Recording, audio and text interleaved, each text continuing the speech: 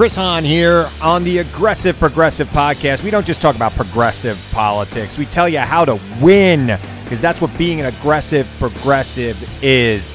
Check us out every Tuesday. New episodes on Pandora, iHeartRadio, Apple Podcasts, or wherever you get your podcasts. Don't miss a week. The Aggressive Progressive Podcast with Chris Hahn.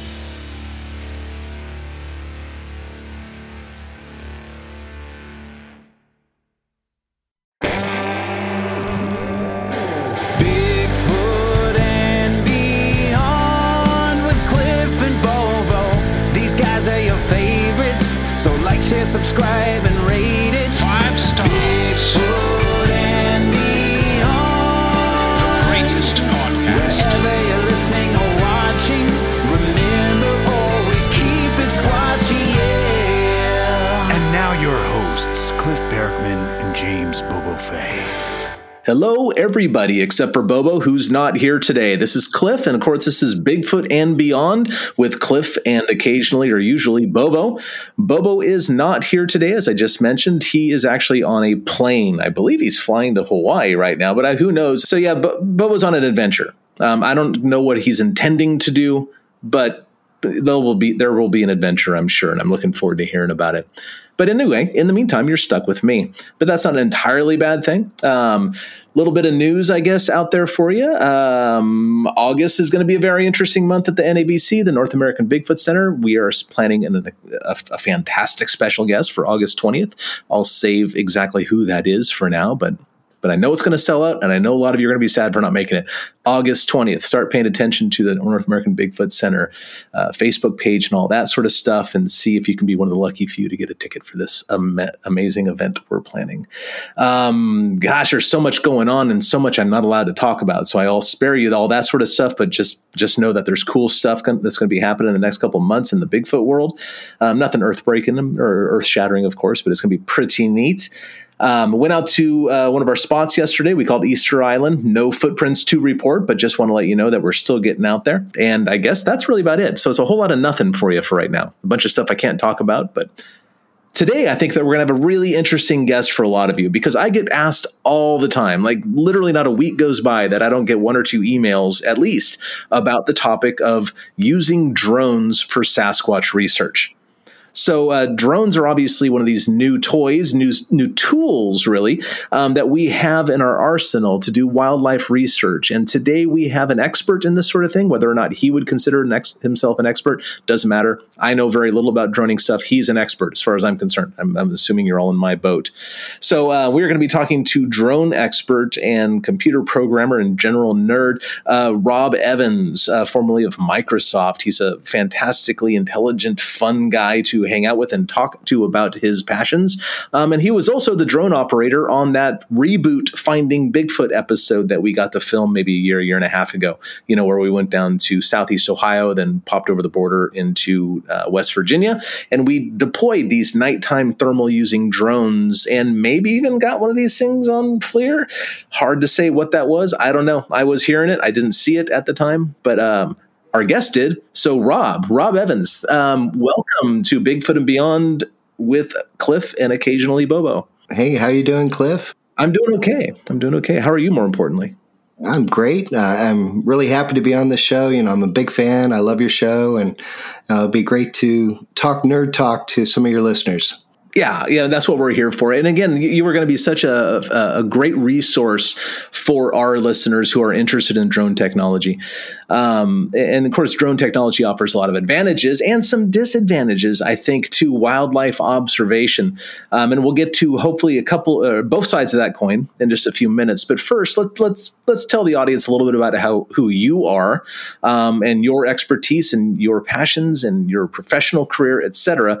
And we'll start there. Give us an upload on that, and then we're going to talk about what got you into the Bigfoot subject. Okie doke. Yeah, I'm a super nerd. Robert Evans. I was a developer at Microsoft for 21 years. I recently retired. So I was hired back in 2000 as a software development engineer and did that for 12 years on different product teams. I was the dev lead for the Xbox launch in both Japan and Europe. I was the dev lead for the mobile engineering team. And then more recently, I was the principal level field engineer and head of the Windows App Consult team, which was the Windows developer field team.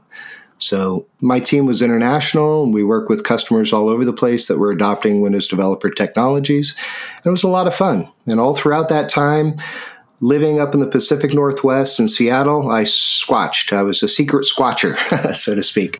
You didn't share that knowledge with your colleagues at Microsoft? You know, a few of them knew about it. One of them actually told me about your show when it came out, so I didn't know that it had come out. But so you're working up in Seattle with Microsoft, doing sounds like largely programming, and you use a lot of words. I don't know what you're exactly talking about, but it sounds like mostly programming stuff, right?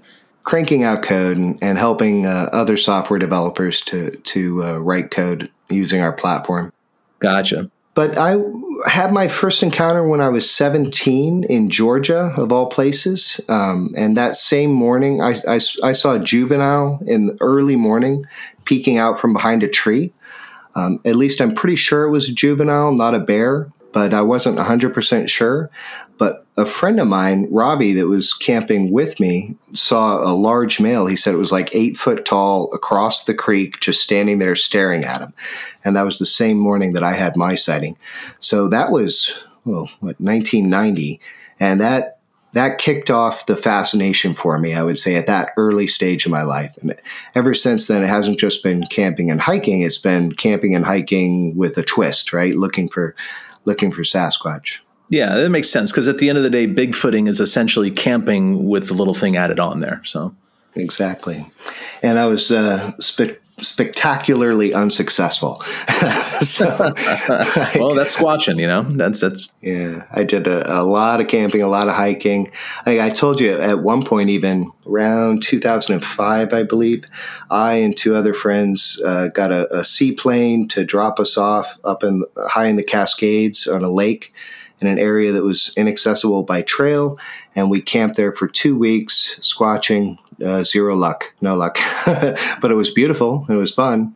Yeah. Well, 2 weeks is kind of just throwing a dart at the dartboard and hoping you hit a 20, you know, or whatever that's the bullseye in the middle is, you know. So 2 weeks isn't really that long of a time, because you can spend 2 years someplace, and if there isn't a Sasquatch at that one location, you're not going to see it. Yeah, exactly. I didn't realize. It took me a while, at least, to realize that, yeah, you have to be where they are. All right, they're not coming to you. No. Time matters. Like, you can, one night in a better area is better than 2 weeks in a lousy area. So you saw one of these things in Georgia as a young man. What eventually, I'm assuming working for Microsoft, led you to the Pacific Northwest? Yeah, correct. So in 2000, when I was hired and moved to the Pacific Northwest to work for Microsoft, I was more excited about Bigfoot than I was working at Microsoft, believe it or not. Yeah, sure. It's more exciting. It's like Pacific Northwest, that's where they're at, you know. So I remember my first night in Seattle, before I even went into the office, I left my girlfriend in the hotel. We didn't have an apartment yet. And I went out solo camping for that night, just out in the woods. I was that excited to be there. She wasn't too pleased about that, but well, yeah, unless she's with you today, it doesn't matter, does it? And if she is with you today, it doesn't matter either. So perfect, you won. Yeah. And so that got me into it in technology, and it just seems like a good fit to get an eye in the sky. Early on, I got a drone. You know, when the Phantom, when that came out, I can't remember which year it was. At one point, before the Finding Bigfoot show, I teamed up with Adam, who is a FAA certified drone pilot. He does a lot of work for the city of Jacksonville here in Florida. And he was the gentleman we used for the Finding Bigfoot reboot show, right? Correct. Yeah. And he does anti-poaching activities, and he's head of the Stop the Hunt, which is a nationwide effort to stop bear hunting. And they've been really successful with various legal actions. Part of that effort, he came to me and he's like, Rob, we're really having trouble getting accurate estimates of bear populations. And the techniques that they used are barbed wire and bait. And then they'll snag a little bit of hair of the bear and test it. And then from that little bit of data, they'll extrapolate bear populations in a given region. And then they grant or deny bear hunting based on that. And so he came to me with this problem, and I said, well, really what we need is a thermal drone in the air, you know? So we pulled our resources, and the first thermal drone that we got actually was a hybrid gas and electric drone. And it's very loud, but the benefit of that is you get 5 hours of continuous flight time. Wow. So, yeah, it was pretty awesome. We used it extensively, like in Ocala National Forest and some other spots in Florida, and we were going to use it on the Finding Bigfoot show. Matt, I guess I was on the boards chatting, and Matt got wind somehow of what we were doing, and and that I was into Bigfoot, and he kind of put the pieces together there. So he contacted me, and anyway, a few weeks before the show, our gas hybrid drone fell out of the sky. Fell out of the sky.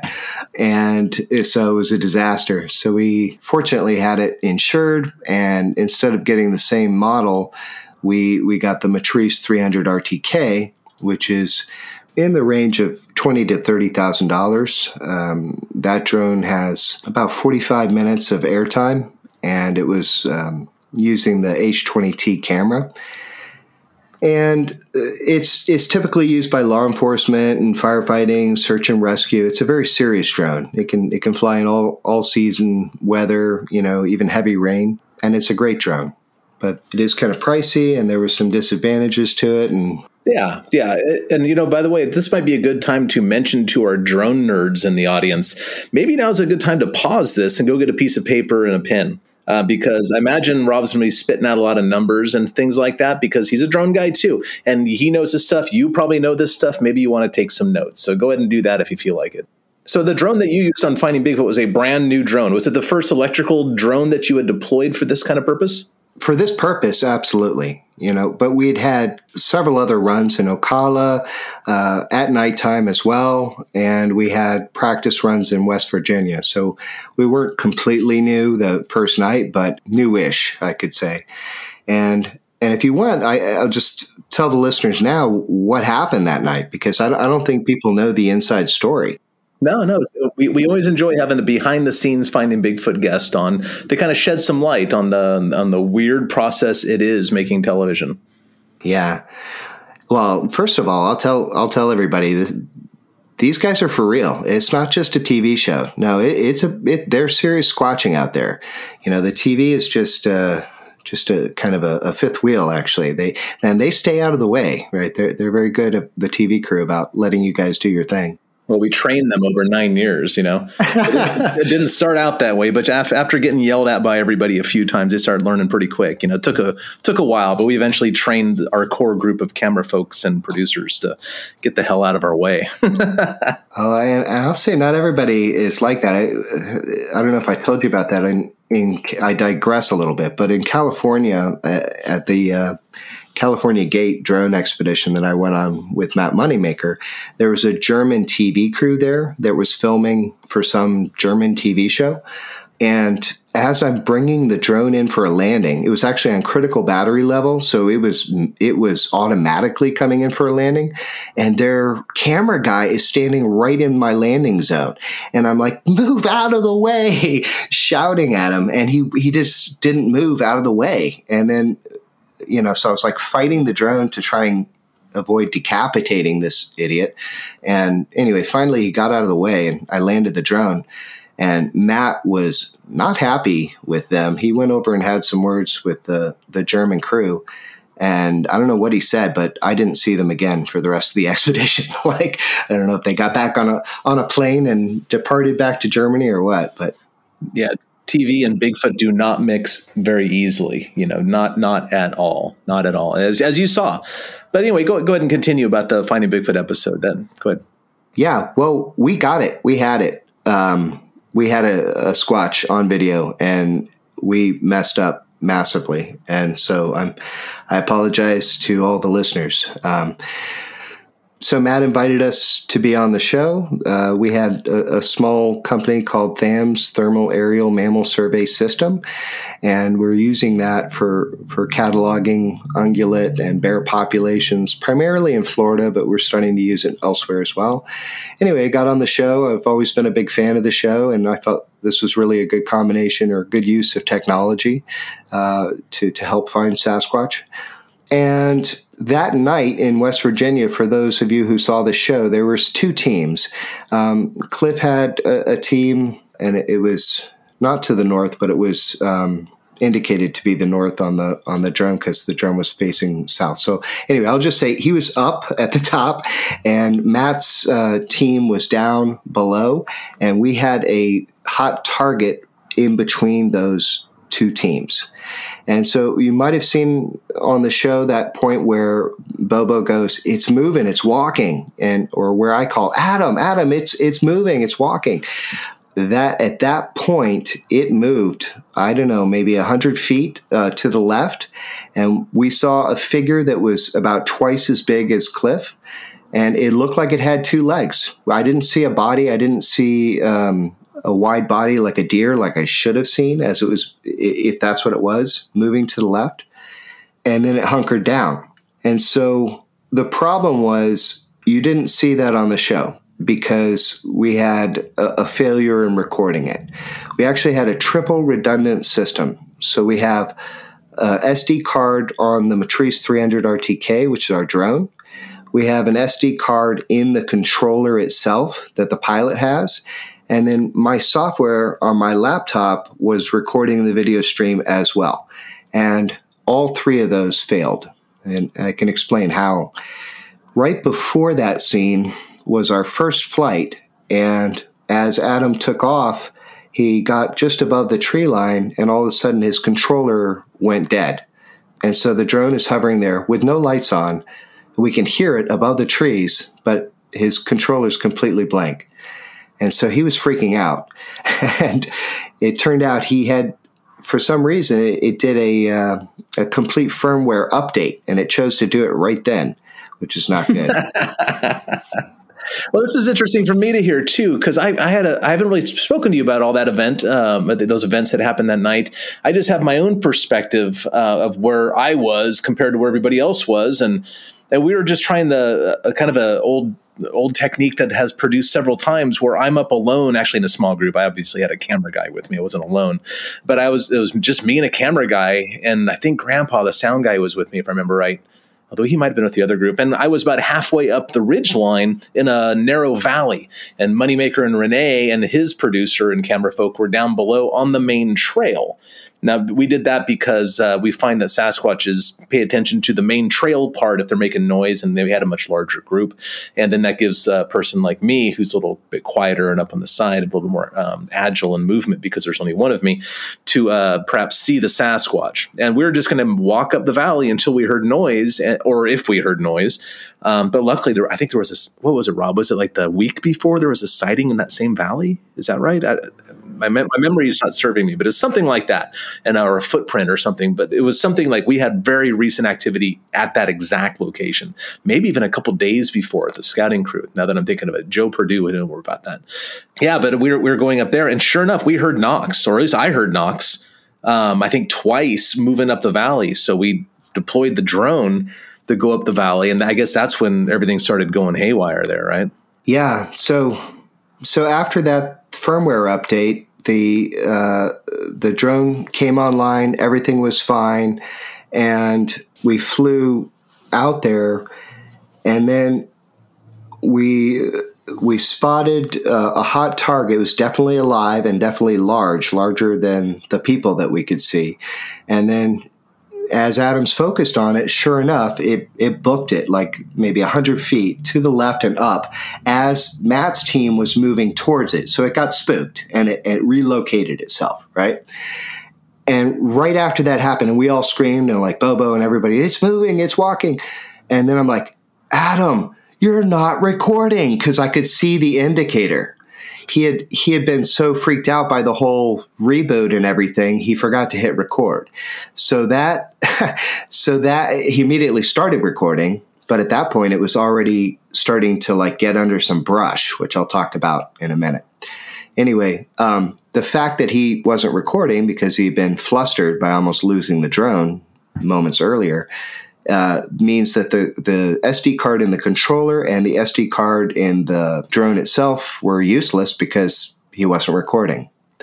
And then I thought, okay, I've got my laptop running and it's recording the video stream. So we're golden. We're good there. Plus, we've got all these cameras of people around me. So I thought for sure we've got the footage of what just happened. But then when everybody came back and we're like, we're going to relocate to another place, I just shut the lid on my laptop. And the problem is it was still caching in memory and writing to disk. It hadn't finished writing the stream to disk. So I messed up and I missed the critical part when I went back to look at it later. So we had a triple failure there. Oh, it's agonizing. Stay tuned for more Bigfoot and Beyond with Cliff and Bobo. We'll be right back after these messages.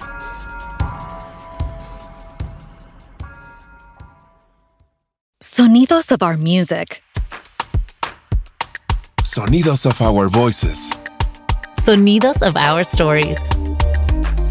Listen to the sounds and voices of Latin music and culture with Pandora stations like RMX, La Vida en Pop, El Pulso, and Satélites, and podcasts like Ruby Rosa and more. From music to stories, all that we are is in the sonidos of our culture. Listen now on Pandora. So, but they showed a little blip moving on the episode. That was not actually from any of the clips, or is that an earlier clip that we obtained somehow and kept, or what was that? Correct. Yeah. So it's true that was an unknown figure, but I am like 99% sure that was a person. It could have been another, because we have more footage of that, and it was on a different time frame. Like, well, this is the first location though, not the second one, right? Correct. Yeah. Okay. The second location, no, that was a rock. Oh yeah, that was a rock for sure. But I know by the radiometric. So I don't know if you want me to get into those details now. Let's talk about that first figure. So we were the only ones in that valley, and no one broke off from the main group. So how could that end up being a person? You talking about the clip that they showed on the show, or the one that Bobo and I saw that we never? No, the one that was on the show, the only one that I'm aware of, because I don't know whatever happened. This is all news to me too. I never heard what happened. So yeah, I'm pretty sure that was a person, because I have more footage of that scene, and although they're a little bit separate from the group, they're not that far from the group. And I think if I remember right, they're carrying something like a jacket. So you can see more detail of that. But we're not sure exactly. I remember talking to the producer and trying to figure out exactly who that was, whether it was like another hiker possibly. Do you think there are other hikers there? Yeah, I know I saw at least one person go in while we were setting up at base camp. And actually two people, because there was a woman with a dog that went back in there. But definitely the figure that we saw that ran, I mean, first of all, it was too big to be a person. Second of all, it was deep in the bush. It wasn't on the trail like that other figure was. And then it hunkered down. So it booked it from about 100 feet over, relocated, and then it got bluer and bluer. So it was either going underneath foliage, and we've seen this now with other animals like deer, when they'll get into a thicker bush, and it looks like the signal's disappearing because they're just getting under more and more foliage. Yeah, a lot of people don't understand that thermal imagers do not see through things.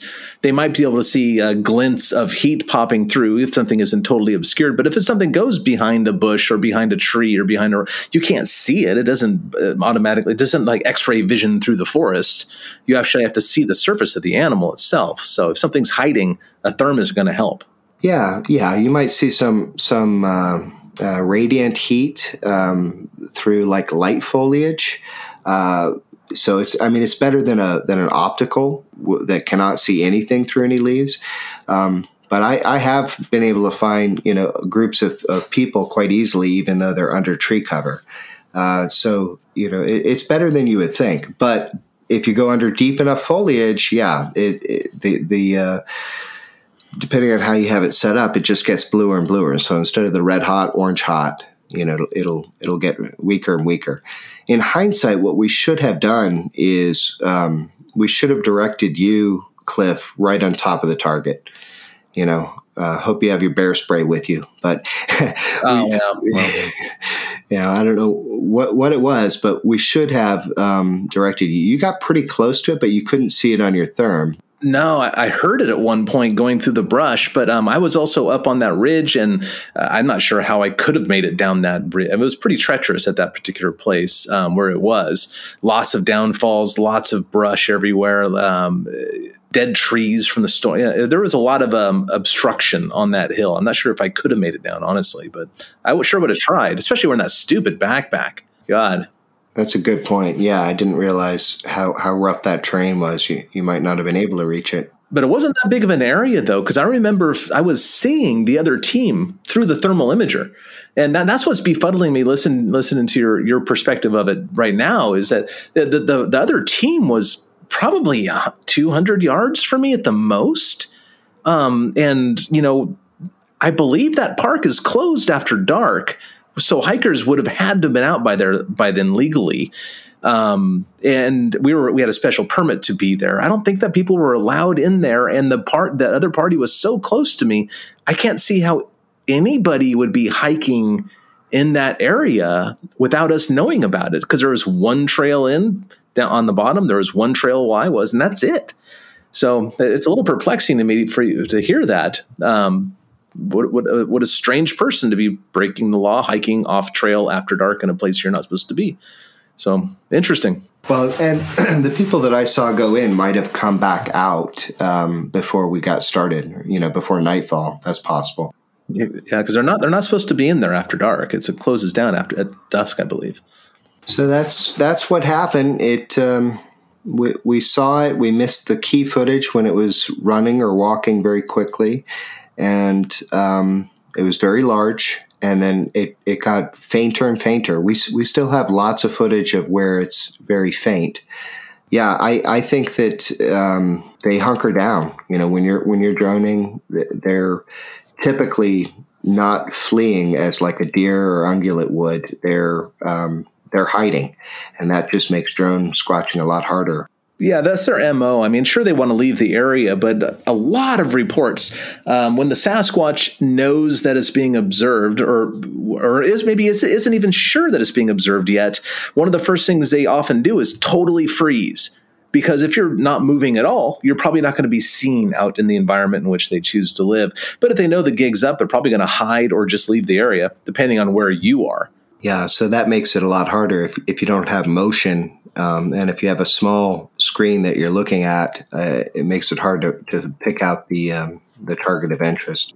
But obviously, your systems seem to function okay. If you got a good look at it and just kind of blew it because we weren't recording, at least you got a good look at it, and that's some sort of success from your end. Because this isn't a sprint. This isn't a do this for the episode sort of endeavor for you. This is a long-term sort of marathon that you're running here. So, what did you learn from the Finding Bigfoot experience about droning and Sasquatches specifically?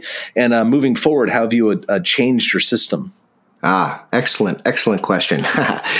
So, first of all, technology is advancing so rapidly, and it's coming down in price, and I'm very, very excited about that, because one of the big problems with drone squatching is noise, the noise that is generated by the aircraft. And I can go through some of the options there, but we have a beast. The Matrice 300 RTK is pretty loud. I believe it's at 55 decibels. And so you want to have a higher altitude so that you're not spooking the animals, and then zoom in with the camera. Our camera that we used in West Virginia is at 8 times zoom with the FLIR, and it's a H20T. So we were able to get up like 800 feet and zoom in on our targets without having to reposition. But there's a new camera that just came out that is the H20N, and this has 2 Starlight sensor cameras built in and 2 thermal cameras, and it has a 32 times zoom. So this is compatible with our same drone, where once we get this camera, we'll be able to mount that and be able to maintain higher altitudes so we don't spook the animals, and super zoom in on them to get a look at them, and use the Starlight, which I send in a link for that so you get an idea. It's amazing, under like half moon, you get like clear as day pictures. So you can get both side by side, the thermal and the Starlight, so you'll be able to identify, is that a rock or is it a squatch crouched down, Is it in color or is it in green like the other Starlight scopes are? It's like gray. Grayish. Okay. Well, there is that new movement now with not such a movement, but a new technology about color night vision. I've seen some of the examples of that. Yeah, it's pretty exciting. I've actually contacted one of the manufacturers. They have a place here in Florida and a place in Nevada, if I remember right, begging to get like any access to that. No response yet, but I would love to be able to try that out. Yeah. So you've upgraded your technology on the drone here, and there's got to be something about how you deploy that technology that's got to be a pretty steep learning curve for Sasquatches. Like, what have you learned about actually deploying these, and just comparing like how many bear or elk or other animals that you see by doing various things? Like that, I don't know if I'm asking the question right, but do you hear the song I'm singing? Yeah, I think so. Learning from that mission, because it's vastly different than the other applications of technology. Typically, when we're doing a survey, we try to cover as much land as we can, and we'll just do either a spiral pattern or we'll mow the lawn, so to speak, covering as much area as we can, and then we review the video footage afterwards. So it's a very different operation profile than drone squatching. With drone squatching, we're typically an add-on to a ground team. So in West Virginia or in California, we learned a lot on the Finding Bigfoot show that we then applied to the California Gate Expedition, which was an awesome expedition led by Matt Moneymaker later in California. And one of the learnings was coordinating with the ground team better. So we had these zones mapped out in advance. And so when somebody heard a knock or spotted something, they would say, all right, zone 1, or it's by this landmark. And we were able to very quickly get the drone airborne and over to the spot that we wanted to survey. So that was all very good.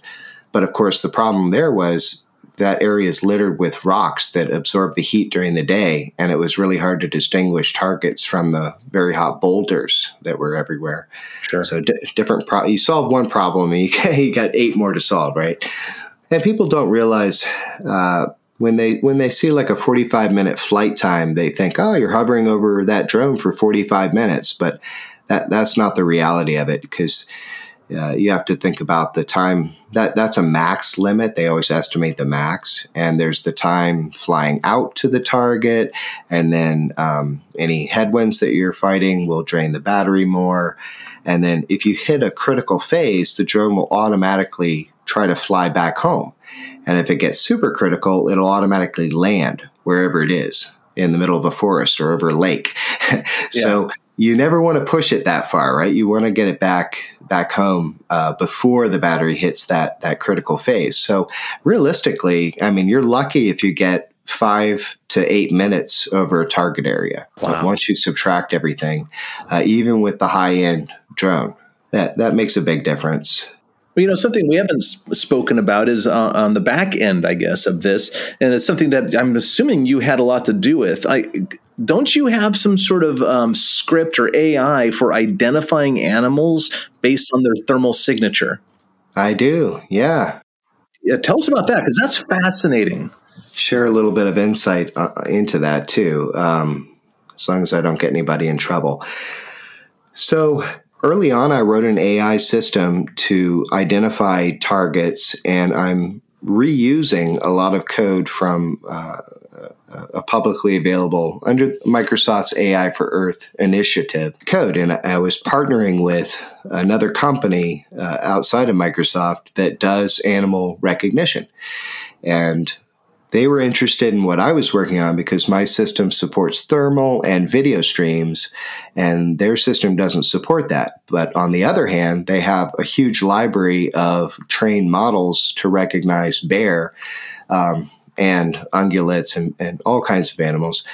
In fact, they're so sophisticated that they're able to identify individual bears to catalog them. That's very interesting, and there's white papers on that. So anyway, I was working on this system. We did use it in West Virginia. We're using it in Ocala. It's even being used for some rhino poaching efforts in Africa, anti-rhino poaching efforts and cataloging animals there. I digress. Anyway, but what was really interesting was I was working on it and collaborating with this, I won't mention the name of the company. And then it was getting time for me to go on the show. And I told the guy, hey, you're going to laugh at me, but we're not just using this system for animal conservation. I plan to use it in this Finding Bigfoot show to find Bigfoot, right? I expected him to kind of laugh at that. And he was quiet and he says, Robert, I know Bigfoot's real. My whole team knows Bigfoot's real, and I've got a ton of pictures of him. I said, excuse me? So it turns out his system is used by universities all over the country. They have game cameras set up in the woods, and the pictures get fed through his AI system, and any of the pictures that the AI system doesn't recognize get flagged for manual review, and he and his team review them. And evidently he's got some very interesting pictures. And I asked him why he doesn't put those public. He said he doesn't own them. The universities do. Why don't the universities share them? He said they're scared of ridicule and so forth. This is kind of he said, she said, but I don't know. I found it fascinating. I have no reason to doubt what he was telling me. And I think someday there's going to be a flood of evidence and great pictures. Oh, guaranteed. As soon as a dead one shows up and the whole mystery part of this thing is over, there'll be tons of footage coming out because I've seen pictures that aren't out there, and most Bigfooters have been in the game as long as I have. I've seen at least one or two pretty good things over the time that they've been in the game. And where are these things? They're just sitting around on somebody's hard drive because they don't want to share them out of ridicule. But universities not wanting to share them out of ridicule is a new one for me, because that would bring so much money and attention to their university. That one doesn't make sense to me. Like, why would they sit on that? Because the ridicule can turn into dollar bills for the university with grant money and all that other stuff. Yeah, I don't know. But they're doing like specific wildlife studies on specific species. So I don't know why they wouldn't share it. And I have no reason to doubt what he was saying. So I don't know. I don't know what to do with that one, but. Yeah, well, it's just another one of these things. Until somebody can verify it, it's just another unsubstantiated rumor. I hope it's true. I sincerely do hope it's true. I don't doubt it, actually. I wouldn't doubt that something like that. It just makes this weird. It's a weird, short-sighted thought process about, I don't want people to laugh at our university because we have a bunch of pictures of a Sasquatch that we can identify as an individual. And it's like that doesn't sound right to me. Maybe they're scared of losing their funding, or people would accuse them of a hoax, or I don't know. I don't know why they would do that. I don't know, especially if it's supportable by other universities getting similar results through their efforts. Yeah, I think he should just put it on a share somewhere, like a secret share, or bring his laptop over to your museum at least and show it to you. Maybe accidentally leave a thumb drive with a few hundred parchment. Well, it wouldn't even need to do that. I don't know where these guys are, and it doesn't matter really. But if they did come by, I would just look at it, and I've probably got some stuff that he hasn't seen before, so I'd just be happy to share. But I don't know. It's unfortunate that roadblock is out there, that peer pressure roadblock of humiliation and stuff, just once again gets in the way of moving this ball down the field, Stay tuned for more Bigfoot and Beyond with Cliff and Bobo. We'll be right back after these messages.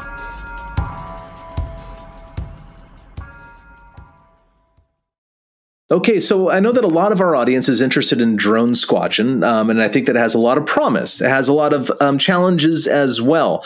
And since you've already thrown your hat into the drone ring and you have a lot of experience with this sort of stuff, maybe you can give some suggestions to our listeners who might be interested in pursuing this, maybe about gear or techniques or maybe price point. Any information you can share from your experience would be helpful to some of our audience. So enlighten us, give us some words of wisdom here if we want to go down this road. Sure, absolutely. So you might be tempted by some of the low range. There's two options in the low range, the Parrot Bebop and the Uneck H520.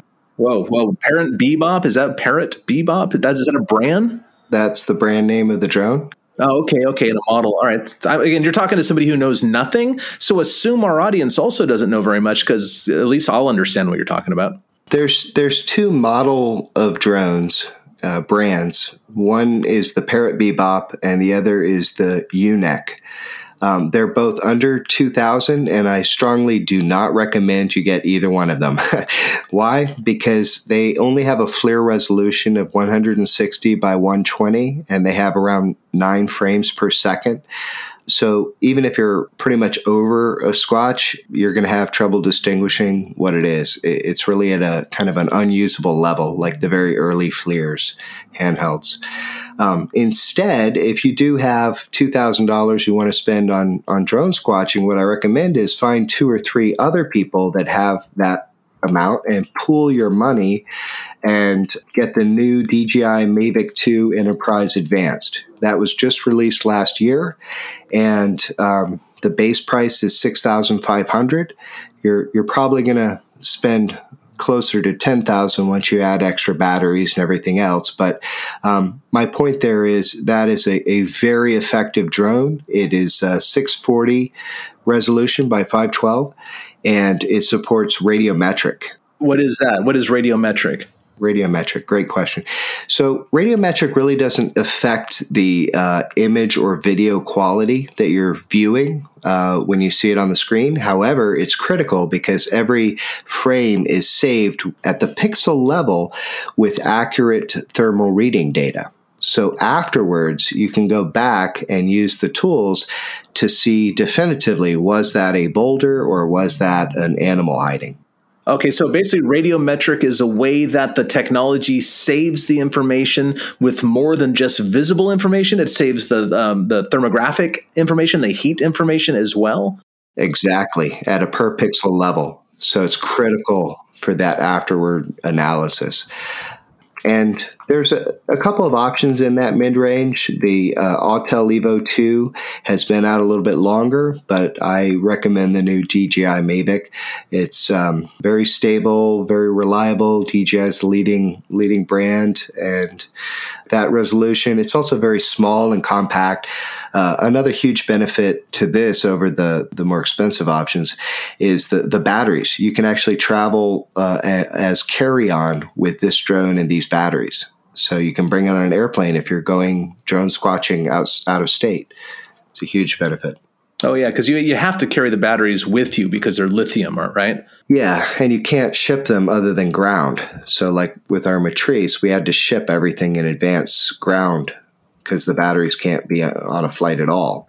So that's the mid-level range. What's the high one? So because we have a couple people that listen to probably have some money, what would they get? And for the rest of us, what could we look at and salivate over to wish we had? Yeah, so the high range, the Matrice 300 RTK is still the leader in that, and that's the 20 to 30,000 range. Base price of the drone itself is around $13,000. And then the camera, like if you get the new H20N, that camera is also $13,000. In addition to the 20 to 30? No, so the 20 to 30 total. So I'm just breaking down the price. The camera is expensive. The base price of the matrice is expensive, but you can switch out different payloads, right? Different types of cameras. You have the charging station. The batteries themselves are around $800 for the battery. We had 10 batteries in West Virginia. So it adds up pretty quickly, but that's the professional grade that is used by law enforcement, firefighting, search and rescue. It can stay in the air longer, and you have this super 32 times zoom camera. It's pretty impressive. There is a range even above that if you're looking to spend $60,000 to $90,000. One of the nonprofits we work with in Africa has a VTOL aircraft that is able to cover 30 square miles. It stays up in the air for like 8 or 9 hours. It's gas powered. That's. I would love one day for us to get one of those here, or take it out to Alaska and do some extensive, surveying of wildlife over a much larger area. That'd be awesome. How much work do you do for nonprofits, and what kind of work is it? Like, how is this technology deployed for wildlife conservation? That's a great question. Adam would probably be the best to go into that. But so through his nonprofit, One Protest, which is an umbrella nonprofit, he has other ones such as Stop the Bear Hunt, and he also does work with law enforcement on anti-poaching activities. He's using the drone, I would say twice a month. He's doing some mission, some survey, whether it's cataloging wildlife populations in a particular area, or whether it's in coordination with law enforcement, like I said, for anti-poaching. He did a huge campaign to stop, what is it called? They use dogs in hunting. There's a big effort in that in which the drone was used. So he uses that for that purpose primarily, and then I get to do my drone squatching trips, every couple of months. My last one was in Vermont in December, and I have one coming up in Ohio. Actually, I need to get the word out. We need a replacement pilot for that because Adam's not going to be available in September in Ohio, where Matt Moneymaker is doing a drone squatching expedition. I think in the same area you were recently, actually, Cliff. Remember you talked about there's a peninsula above where the conference center is, across the lake, where you had some activity. That's the exact spot where we want to drone squatch. Oh, no kidding. So we've been mapping it out and figuring out where our base is going to be and how the logistics of it. But right now we need a pilot. So I do want to get the word out to anybody that is FAA certified with a current drone license pilot. Drone pilot license. If you're available in September, if you preferably have experience flying the Matrice 300 RTK, if you can reach out to us or to Matt through BFRO, we're looking for a pilot. Okay, so if people are qualified and they want to be a drone pilot on a drone squatching trip, a legit drone squatching trip in September at some point, they can probably write to Matt or any of the BFRO people, and they'll funnel it to you somehow. I think it's contact@bfro.net. I think is probably the best email address to reach out, and maybe put drone pilot or something like that in the subject. Exactly. Please go to bfro.net and tell them that you're interested. Put drone pilot in there, and it'll get through to Matt and eventually to me. So that'd be great. So you're going to be working in Ohio doing the same sort of thing. Do you have any other trips planned for Bigfoot purposes? No, but I'm always up for more trips. Now that I'm semi-retired, I have more time to dedicate to this, and the technology is advancing so quickly. There's so many areas that we want to go and check out. I'd love to see the Blueberry Bog at some point. Get a drone over there. Oh, yeah, that would be fantastic. Mosquitoes are kind of keeping us out of there for right now. So perhaps, second half of July or later. Yeah, I was there last week for just a quick overnighter. And, I wasn't chased out, but apparently my guys were there the next night. And they said it was bad. It was really bad. And I've been to a lot of mosquito-y places in my time. I've been to Alaska. I've been to Minnesota and all that other stuff. But the Blueberry Bog is as bad as any of them this time of year. So we got to wait a few weeks to get back in there. Yeah, maybe they'll think the drone is like their queen mosquito has come, driving them all the way. The hive queen mother has come home. Yeah. Which actually that brings up a question I've always had about drone, because I've been resistant with the drone thing off and on until I saw what you guys were doing, and I thought, oh, this actually does have hope. But how does one deal with the noise of the drones scaring the wildlife?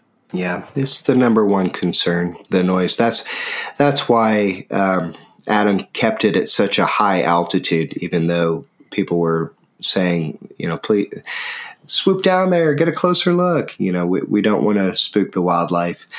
For the most part, the ungulates ignore it. We rarely even will look up. It's just past a certain altitude, depending on the decibel level. Since the West Virginia trip, we equipped it with high altitude blades, and that dramatically reduces the noise level. That alone, it's the shape of the blades; it makes it much quieter. So that, in combination with the newer camera, we're able to get greater altitude and just zoom in more. The other drone, the smaller mid-level that I talked about, the Mavic, that is quiet. That is super whisper quiet anyway. And then that one also has high altitude blades. When you combine that, I've had that about 50 feet, 100 feet. You can't even hear it's there. Like you can be practically overhead of someone and you just hear a slight noise. So dramatically depends on which type of drone you're using and the altitude and all of that. A few weeks ago, I was in the Blue Mountains. Moneymaker was on this job as well. He's the guy that hooked me up with it. And we were filming a TV show for a Japanese TV production. It's going to be aired in Japan in August, from what I understand.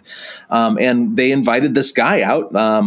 And he had a series of drones that were tiny, like the kind of like, here, nephew, that's 10 years old. I'm going to buy you one of these remote control helicopters from Toys R Us or whatever toy store still exists. And you can fly it around the living room. The 6 to 8 inch toy helicopters. They were, sorry to interrupt. They were FLIR Hornets. So Matt told me about it. They're awesome. Unbelievable. I mean, they definitely have their limitations. Like for example, pixels. The FLIR cameras are very pixelated because they're just so tiny. These things weigh like 6 or 8 ounces. They're almost totally quiet until they're right on top of you. The military use these things. SWAT teams use these things to get up in the face of people who, would obviously shoot these things out of the sky if they knew were being observed. And of course, he wore like this belt that went around his waist, almost like an ammunition belt. And when the 20 minutes was up with one drone, he would just snap it into this belt and then pull out another drone from his thing. And then boom, it would take off and do another 20 minutes. And he had 4 or 5 of these things in his belt. And by the time he was done going through all of them, the first one was fully charged again. And he would just cycle them all like that. And the main selling point of these, I guess, would be the size and the silence, because it certainly isn't the FLIR quality yet. But if that technology kept pushing forward, as I'm sure it will, well, then maybe we're on to something. Yeah, I know the drones that you're talking about, and Matt was telling me about it. And those are military grade drones. They're very small. They're not quadcopters. They have a single rotor, and they're typically used by the military for breaching. They'll send it into a room to check, where the bad guys are before breaching. But you could theoretically use that in, say, a forest situation and fly around the trees. So the smaller drones, even the Mavic, there's even sports around that where people do drone racing in and around trees very quickly. So that is adding a whole new level. So that way you're in the underbrush and looking for the Sasquatch versus trying to see them above the tree cover. It's exciting. Yeah, I think it holds a lot of promise. And it's that military stuff I don't feel is quite there yet, but another 10 or 20 years, and I think these will be flying all over, probably fully automated and cataloging things using your AI system that you scripted, at least as a basis, and going and getting all sorts of interesting shots and videos of all sorts of critters. But it's very, very promising and a very, very encouraging trip as far as the technology goes.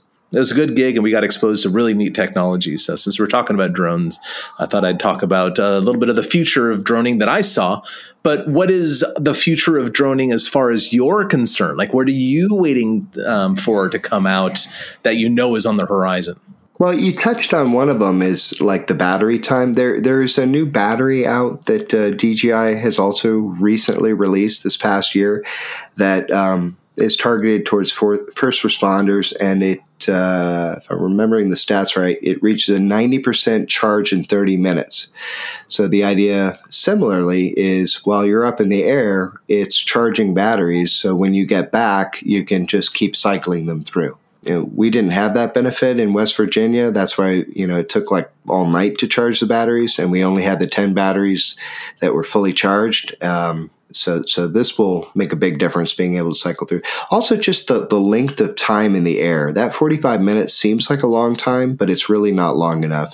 The hybrid drones, that's probably going to be our next big purchase. We'll be going back to the hybrid drone. There's a great company, Harris Drones, here in Florida. We've been invited to go tour them and see their latest and greatest drones. That 5-hour flight time is hard to beat. And they have a new power generator that's significantly more quiet. So it's possible that in combination with the new H20N camera that gives us that 32 times zoom, so we can get a higher altitude and maintain over the target for hours at a time. That's the direction I'm excited about. That'll be awesome. And are you going to be there on the cutting edge and pushing the technology that direction as it happens? Or is it going to be a slow, cautious approach to kind of see how other people are testing out the machinery before you go ahead and make the move on these more expensive and higher definition items? It's a good question. I mean, I'm not working for Microsoft anymore, so I'm not working on the AI. I mean, although that was outside of Microsoft anyway. But I'm not doing as much time with like the software development, pushing things forward myself, but definitely am consuming it, definitely using it for squatching, and spending my money on it. Some things I'm comfortable with, like the DJI products right away. But the hybrid drones, since we had one fall out of the sky, literally, I'm very more cautious about that, and they're very expensive. Anybody that's getting into this, by the way, you do need to get insurance for your drone, especially if you're doing a mid-level or high-end. And there's one thing we found, like Verifly is an app that supplies temporary insurance while you're doing droning within a certain area. As well as like personal injury coverage. And, that saved us versus having to do an independent insurance contract. I'm kind of jumping all over the place. No, that matters because drones, I mean, I've been on shoots where we lost a drone. It was one of those Phantoms at the time, and it was a Four Corners episode. And, I have flown drones on TV a number of times. I find it very stressful and difficult, frankly. It's not as much fun as it looks at all. I have a hard time seeing it and all that other stuff. And then the FAA said you had to have a license, and it's like, well, I didn't get one of those. So Adam Foskey, one of our tech guys on the show, ended up getting his FAA license. So, on that Four Corners episode, like I got it off the ground or whatever, but I just passed it to Adam after that, because I wasn't going to fly on TV illegally for commercial reasons. So Adam did all the hard work for me, basically. Plus, I don't like it, and I'm not that good at it. Adam's really a good drone pilot, so we let him do it. But on that Four Corners episode where I lose the drone, that was Adam losing the drone. I just took the hit for him. So and he lost it legit. He put it right above the tree line, and then wind gusts happened. 30 plus mile per hour wind gusts were off and on all day. But we thought it was all over with, but one came up and swept that drone away, and we never saw it again. As far as we know, it is still down there, I think in the San Juan River on the Navajo Reservation outside Farmington. So if you find that drone, you can keep the drone. I just want the card back. P.O. Box 2012, Sandy, Oregon, 97055. I would love to have that card back. It'd be great to see it. But yeah, so drone insurance is no joke. So I'm glad you brought this up, because anybody that's going to invest a few $1,000s into a hobby probably wants to have a little bit of insurance with it. Probably Sasquatch has your drone as a decoration in their cave or somewhere. One could hope, I guess. One could hope. Yeah, you touched on something really good, though, is the stress factor. When you're piloting one of these things, especially the massive one that could literally kill somebody if it lands on them, it's very stressful, and you're looking at a small screen and you're trying to time everything right and get the right footage. I don't recommend that people do all-nighters like we did with the Finding Bigfoot episode. What we did in California instead was just 2 to 3 hour stints in the morning, early morning, getting up 1, 2 o'clock in the morning, and then droning until dawn. And if you're going to do evening as well, I would say have a different drone pilot, because you just max out. There's only so much that you can be effective, and past that, it gets dangerous. Yeah, because these aren't just toys. I mean, these are like legitimate tools. And like any other legitimate high-end tool, it could kill you or do some damage to you in some degree. I picture a power saw. Yeah, it's potentially dangerous, right? But a really useful tool. And certainly a drone would have to fall in that same category. But not only could it do danger to you, but it could also take $20,000 out of your pocketbook with the flip of a switch. Because I can't even imagine flying something that expensive for fun, because the $2,000 ones were really stressing me out. Yeah. Well, when you start getting results, it's fun. But like you said, it's very stressful. So recommend people limiting the time. You, as far as I can tell, you are at the forefront of the droning Sasquatch technology, pushing it forward.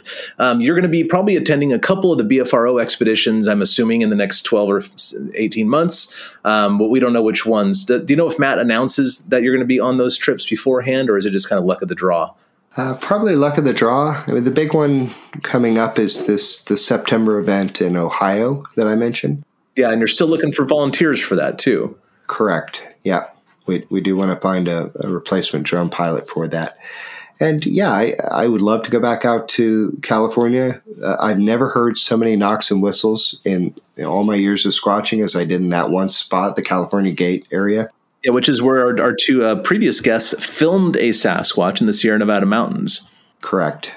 Yeah, just so for our listeners to kind of tune in so that they know who we're talking about here. Yeah, that area is awesome. I would love to go back there, despite the hot rocks, with the higher resolution and with the Starlight camera, so we can see, hey, is that a hot rock or a squatch? Like, that's an area I definitely want to go back to. And who knows? It'd be cool for other people that are into this, that are just getting into this, to kind of team up, so you can have drone squatch teams in various areas. We should start a chat room or something, or a meetup session. Well, I can see that might eventually be a nice arm for the BFRO somehow, to have a qualified and licensed drone pilots in various parts of the country. So when there is a smattering of sightings, which often happens, sightings happen in a small amount of area and over a small amount of time. Maybe that'd be a good area for Matt or you or whoever to deploy people to. Imagine the usefulness of getting 2 or 3 of you guys in the same valley. Exactly.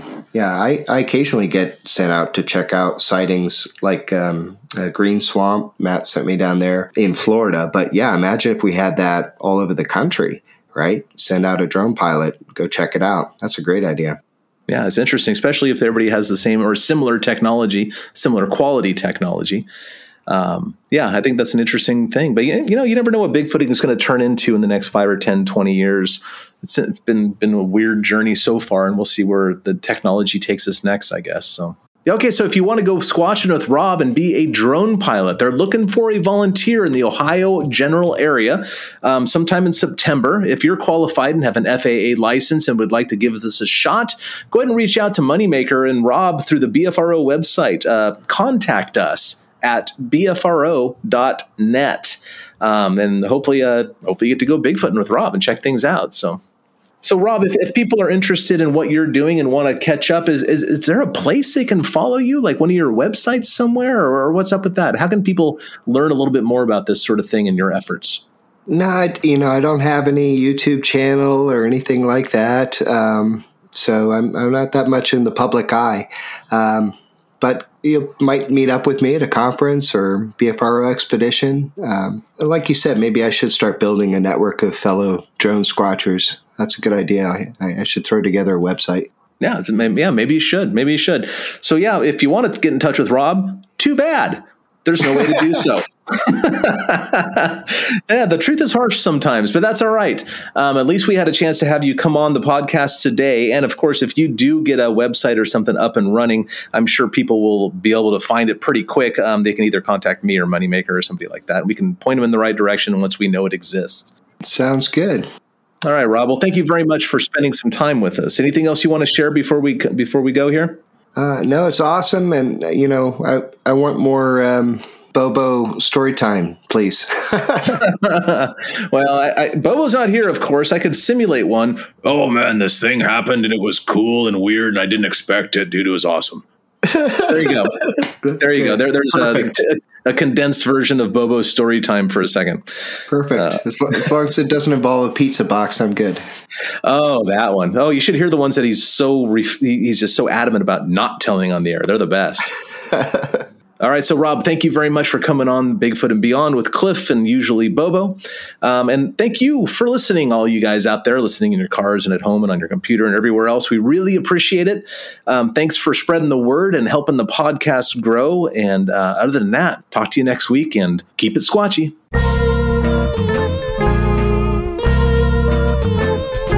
Thanks for listening to this week's episode of Bigfoot and Beyond. If you liked what you heard, please rate and review us on iTunes. Subscribe to Bigfoot and Beyond wherever you get your podcasts, and follow us on Facebook and Instagram at Bigfoot and Beyond Podcast. You can find us on Twitter at Bigfoot and Beyond, that's an N in the middle, and tweet us your thoughts and questions with the hashtag Bigfoot and Beyond.